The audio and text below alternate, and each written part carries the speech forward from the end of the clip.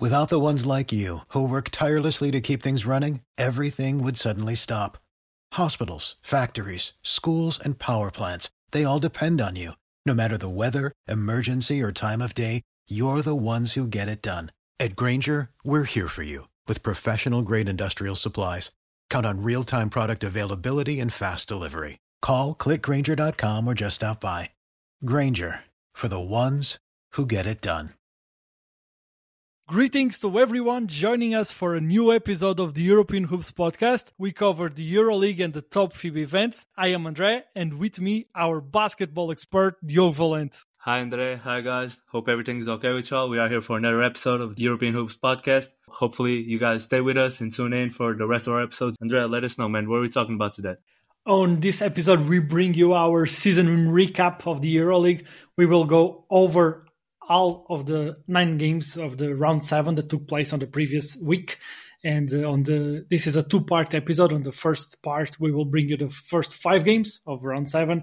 On the second part, the last 4 games. And we also will review the standings of the Euroleague so far. The first game is the game between Olympiacos and Baskonia, a very important road win for Baskonia, a 75-74 win on a very hard, always very hard court as Olympiacos' home court is. For the home team, Mustafa Fall ended the game as the best player with 10.7 rebounds, 7 assists and 3 block shots, stepping up when Milutinov was able to play only 3 minutes due to injury.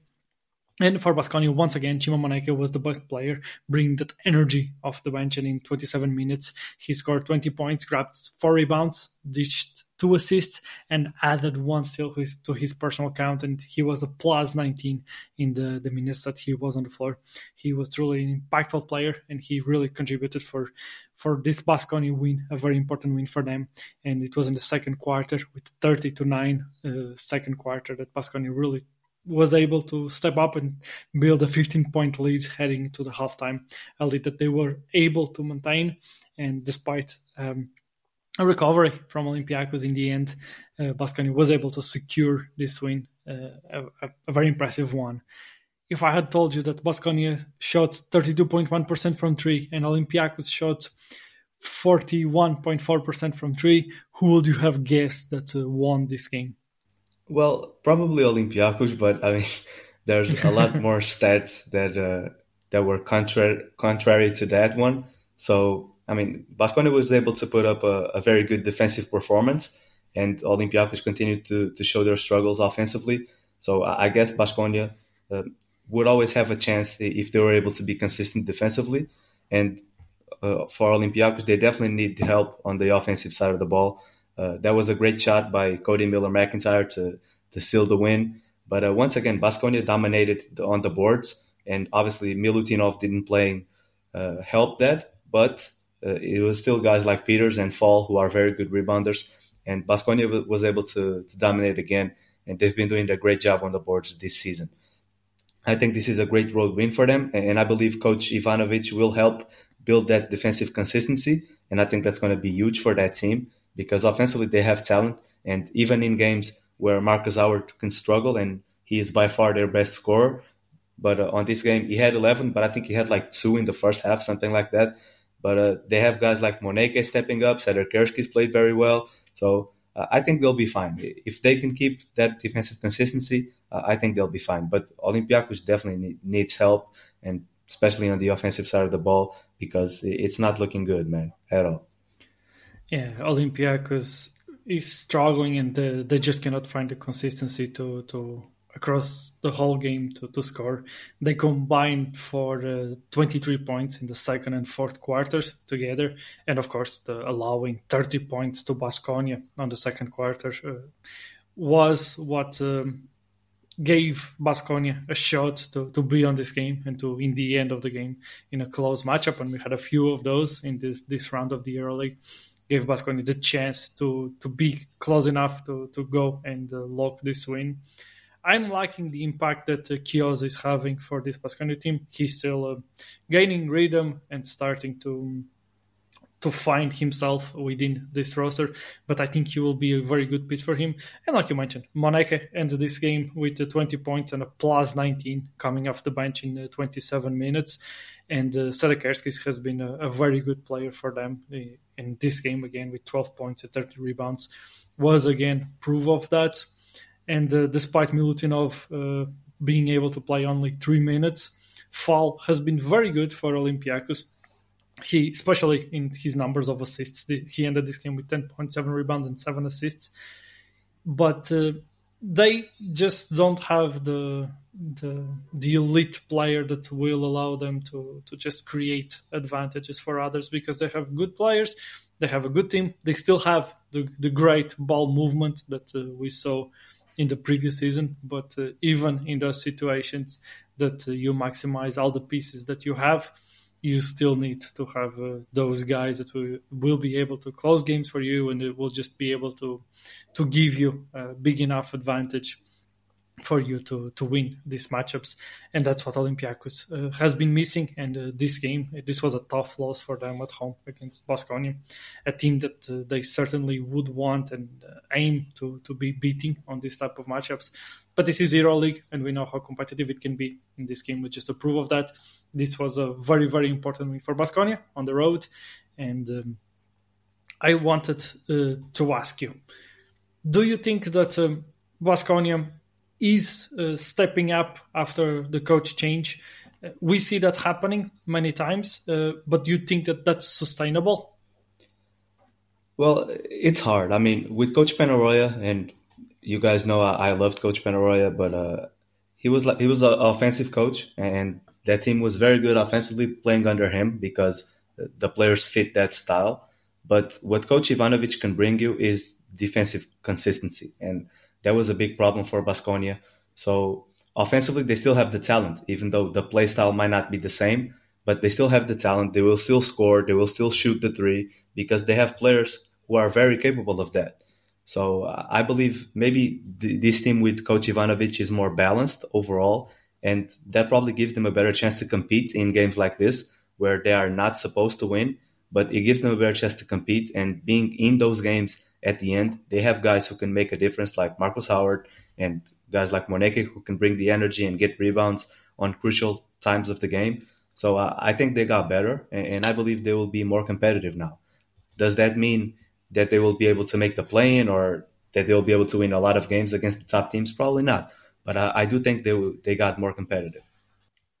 Next, we have the overtime game between Efes and Žalgiris, and it took 45 minutes for Efes to be able to secure this 86-82 win. A game where Will Clyburn and Keenan Evans were the best for their teams. Clyburn ended the game with 20 points, 7 rebounds, 2 assists, 2 steals in 40 minutes played, while Keenan Evans in 30 minutes was able to score 20 points, grab 2 rebounds, 4 assists, and add 1 steal to his personal count. But that wasn't enough for Žalgiris to be able to win this game, and Efes was the team that was able to come out on top and to dominate, to end up with this victory on this very, very competitive match between these two teams that are fighting for the play-in and the playoff spots on this edition of the Euroleague. What were the keys for this competitive game? Well, first of all, they're just the more talented team, and but they are becoming so frustrating for me to watch them because they have so much talent, but they struggle a lot to play with their best player. And for me, it makes absolutely no sense.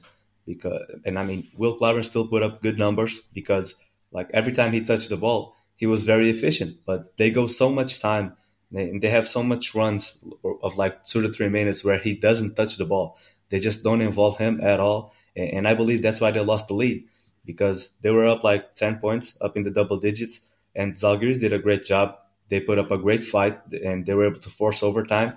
But I believe this is more a discredit to Efes because they didn't do their job, in my opinion. Larkin was struggling a lot, and they still went to him. Like, even the game was tied, and there was like 20 seconds left, and it was an isolation for Shane Larkin, and he was not having a good game at all. And you had Will with 18, and he was being very efficient, and they didn't even think about getting him the ball. to me, that's a bit ridiculous. But even though all of that happening, they went to overtime and they were able to get the win because, again, they're just the more talented team. And Zalgiris didn't have enough to complete the comeback. But I think Efes definitely needs to change their way of playing because it might be enough to beat a team like Zalgiris, but when you go against teams like Barcelona and Real Madrid and even Fenerbahce from Turkey as well, I think it's going to be very hard for them to win those games because Will Clyburn is a lot of the times just sitting in the corner. And to me, that's just not acceptable. What type of actions do you think that they could be running to get Will more involved? Will ended this game with a plus 10 in 40 minutes with 20 points, 7 rebounds, and 2 assists. And while his numbers are good, I do agree with you that he can be more involved. He takes 10 shots on this game in 40 minutes. And he can have so many advantages that would make sense for them to maximize him because that will also make the game easier for everybody else involved. Exactly. Which type of actions and how can they get him more involved and more into the game? Well, first of all, I think they need to use him in the low post because there's not a lot of wings who can match with him in terms of size. And I think that would create some doubles, some defensive rotations where guys would be open to hit open shots. And I think that's a start. But I would like to see him handle the ball a little bit more and playing some pick and rolls because he's capable of that. And you don't need Shane Larkin or Darius Thompson to do that every play. And those guys are very capable shooters as well. So Will can also create for them. They're just letting the guards handle the ball. And I don't think that's the right approach when you have a player like Will Clyburn that can basically do it all. So, and you saw that, like when he touched the ball in the fourth quarter, like he hit shots, he got to the basket, he got fouled. Like he can really create a lot of mismatches. So that's what I think they should do. Put him in the post and let him handle the ball a little bit more. Yeah, absolutely. Use him to initiate some actions and to just take advantage of his skill set would be crucial for Efes to find more consistency because that will just make the game way easier for everybody else involved. On Žalgiris side, we had Keenan Evans ending the game with a plus 12, but nobody else really playing at the same level. Kavarius Hayes had a good game in this matchup. He was able to perform at a good level statistically, but we know that he is not the player that will be able to elevate this Žalgiris team. Roland Schmidt, once again, was able to show up and to perform at a very good level, but they really need to go out in the market and to find a replacement to Brazdeikis. But I would say that they need an upgrade on Brazdeikis because they really need someone with more offensive firepower. Well, ideally, they would get a replacement for Brazdeikis, and even if it's not a better player than him, but just somebody who can play that role, and they would get a center. But we know that's probably not what they're thinking. Maybe if they can get just that replacement, it would be enough for them. But I also think they do need another guy in there, in the paint, just a presence on the boards because they are clearly an undersized team. And even though they have a lot of success with those small ball lineups, I mean, there's a lot of teams you can't do that against, like Barcelona, Real Madrid. They will punish you. So I think those are the two areas they need to address. Now it's time to look at the 93-90 win of Maccabi over Bayern. A very competitive game where once again Bozy Colson was able to step up and perform at a very high level. He ended the game as the game MVP, and he had for this game 19 points, 5 rebounds, 1 assist, and 2 steals. He has been a very positive player for this Maccabi team, and once again he was very important of them achieving this important win against Bayern. Bayern that had as best player Serge Ibaka, that ended the game with 16 points, shooting perfect 7 of 7 from 2, and he added 9 rebounds and 1 assist. Ibaka is showing that he can be a very impactful player, and he's showing that he can take that role as one of the leaders of this Bayern team that we expect to be able to be a very competitive team for the rest of the season. What caught your eye on this game, and what do you think can impact the rest of the season for a team like Maccabi? Well, I think one of the most important things for Maccabi this season is the way Colson is stepping up and being that consistent scorer outside of Lorenzo and now Wade coming back. But outside of those two guys, they needed somebody to step up and to score at a consistent rate. And I think Bonzi Colson is doing an amazing job to start this season. I think this is obviously an amazing win for Maccabi. With Wade back, he already shown how important he is to this team. He was able to help Lorenzo on the playmaking duties, and I think Maccabi did a great job attacking and just getting to the free throw line, and that was the biggest difference maker in this game. Bayern shot the ball very well in the first half, but they wasn't able to do that in the second one, and I think that's why Maccabi was able to get some separation there, even though the game was always close. And I think that's why Maccabi got the win. If Bayern is able to be more consistent throughout the 40 minutes, and obviously it's going to be hard. They have a very young team, but if they're able to do that, they're going to be very dangerous for everybody. But this was a great game. It could have fallen to either team, but Maccabi was just a more consistent team, and in the end, they got the win. But it was a very good game.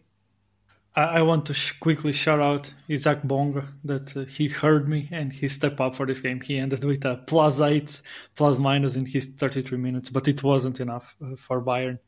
Serge Ibaka, he has been looking good and consistent for this Bayern team. He is being able to contribute at a very high level, and even better than I would have expected him to be at the level that he is at. So those are positive indicators for Bayern. For me, it's the consistency of their young guards. They have big games of Carson Edwards. They have big games of Bolmaro, but not consistently, not always happening. And they always need to go and look for the option that is working the best in any given game. And that's what they are missing to be able to be a top-level team. Since these are young players, I think that the future looks bright for Bayern. I do wonder if they couldn't try to feature a little bit more Weiler Bab as their main guard or one of their main guards more often, as I think that he has the ability to bring some of that consistency, even if I recognize that some of these younger guards have a higher ceiling than he does. I do wonder if that can be a way for them to go and find some of the consistency that they need. But they are a team that have a very high ceiling and a team that can be competitive against anyone. And for Maccabi, let's talk about Wade Baldwin being back and how did he look like. He looked slightly leaner, probably from being away from the court for a while, but he looks like Wade Baldwin, I would say so. He was able to draw 7 fouls on this game. He is able to be a difference maker, and I think we will see a good ramp up for him, and he will be just at the level that we saw from him before. Yeah, I mean, when you have Lorenzo next to you, it's kind of easy to come back from an injury. It's very easy because Lorenzo will ease that into you. So he will take care of the ball, and when it's time for you, when you feel comfortable, when it's time for you to get the ball, he will give it to you, no problem, because he knows that Wade is an elite player, and they feed off each other. So it's a perfect situation for them. We have a lot to unpack on this game between Partizan and Fenerbahce.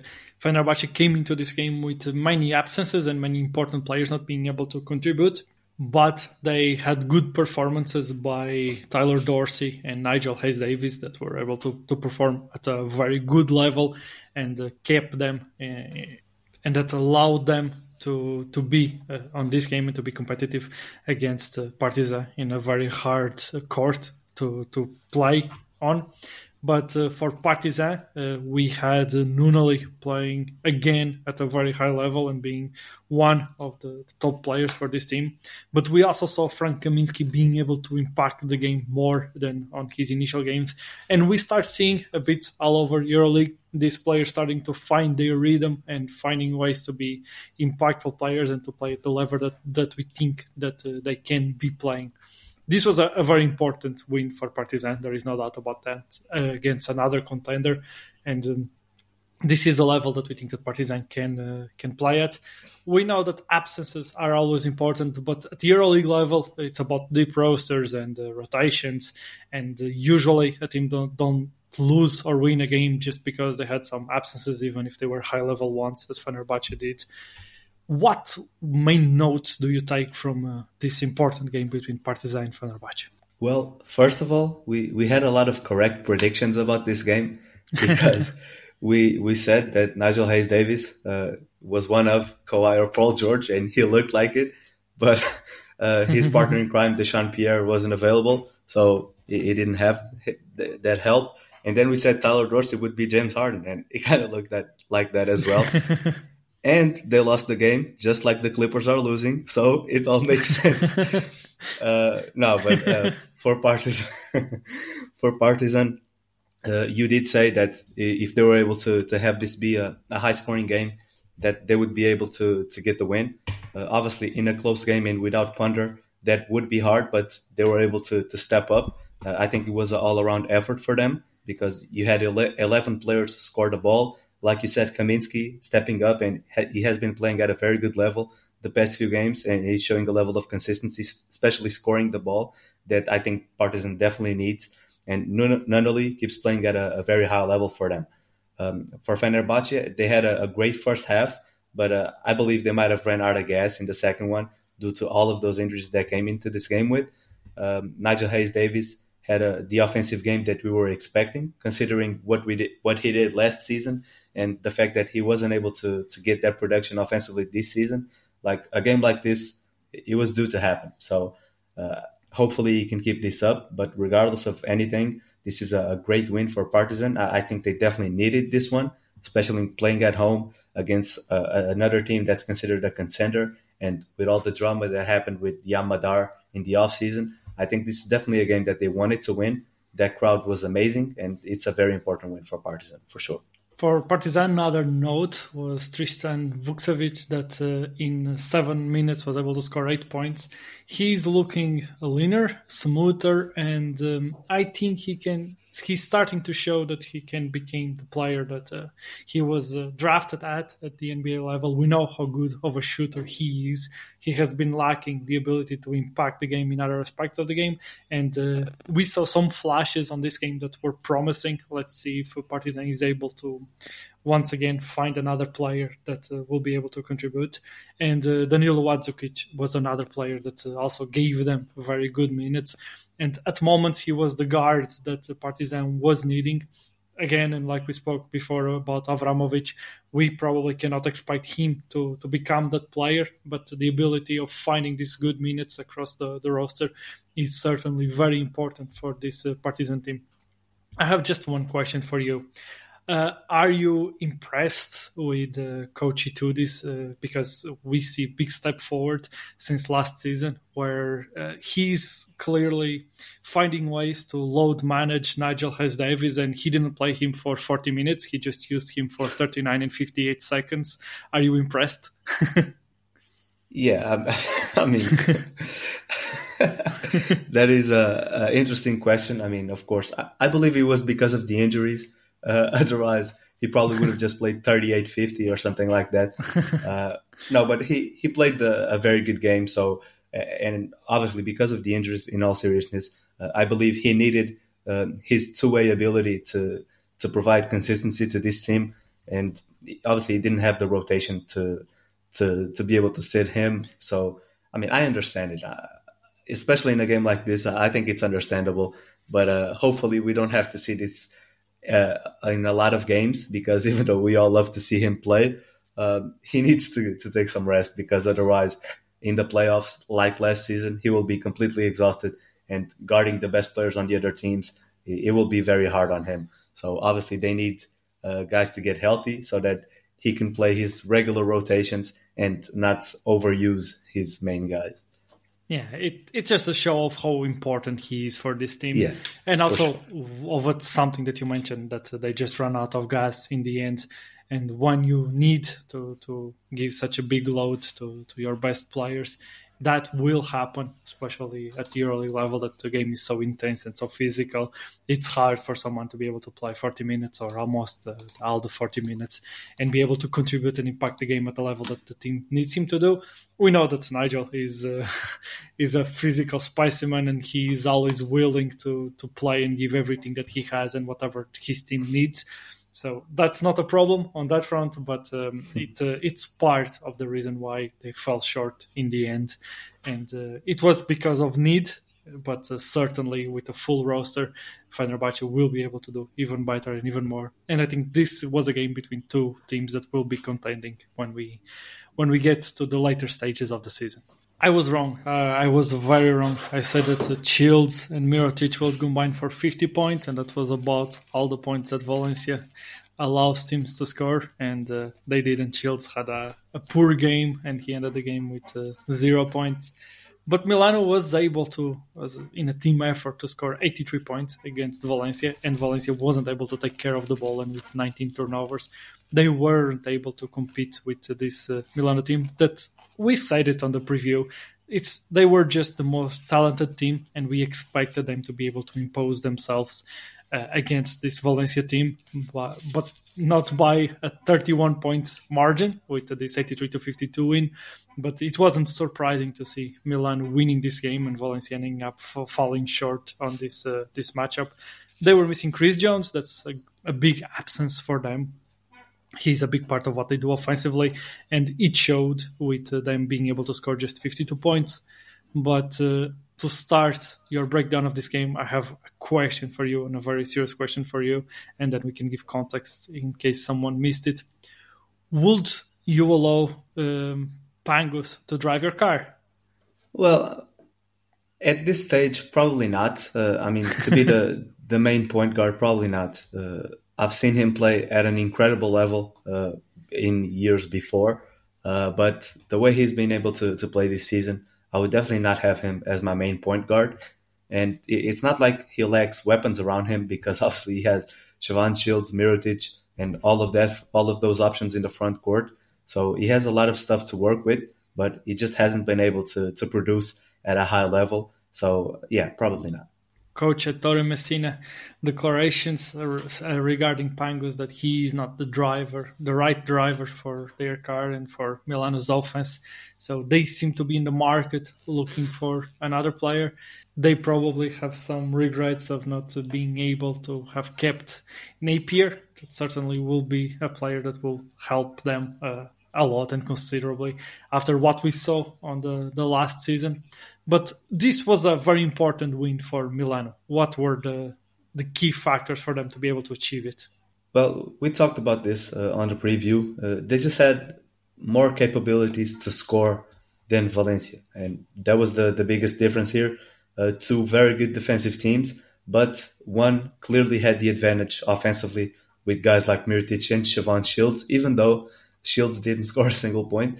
But Mirotic was dominant. And Valencia, they had no answer. I mean, you clearly felt the absence of Chris Jones. They just had a lot of turnovers, and they wasn't able to be effective on the offensive end. And obviously, with Chris Jones, a lot of stuff would be more facilitated, and he would do a very good job putting everybody in the right place. So when you miss your best player,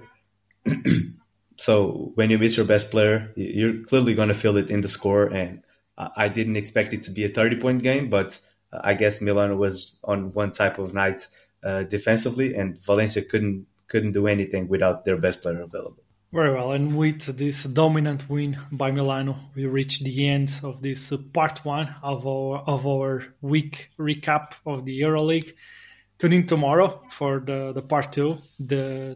As we are heading into a doubleheader week, we are bringing you the episode slightly earlier, instead of our usual Sunday evening, Monday evening, Tuesday evening, and Wednesday evening to release the episodes. We are bringing them on the Saturday, Sunday, Monday, and on Wednesday. So you guys have time to listen to all of the episodes, the recaps of the previous week, and then the previews of both hands of the doubleheader week that we will be having ahead, and a lot of basketball that we will then be recapping and going back to our normal schedule. Make sure you subscribe to the podcast so you don't miss out on all of the episodes we will be releasing, and also follow us on Twitter at Ethos Euroleague, where we always announce every time we release a new episode. As always, I'll be talking with you guys soon. Bye guys, see you all next episode.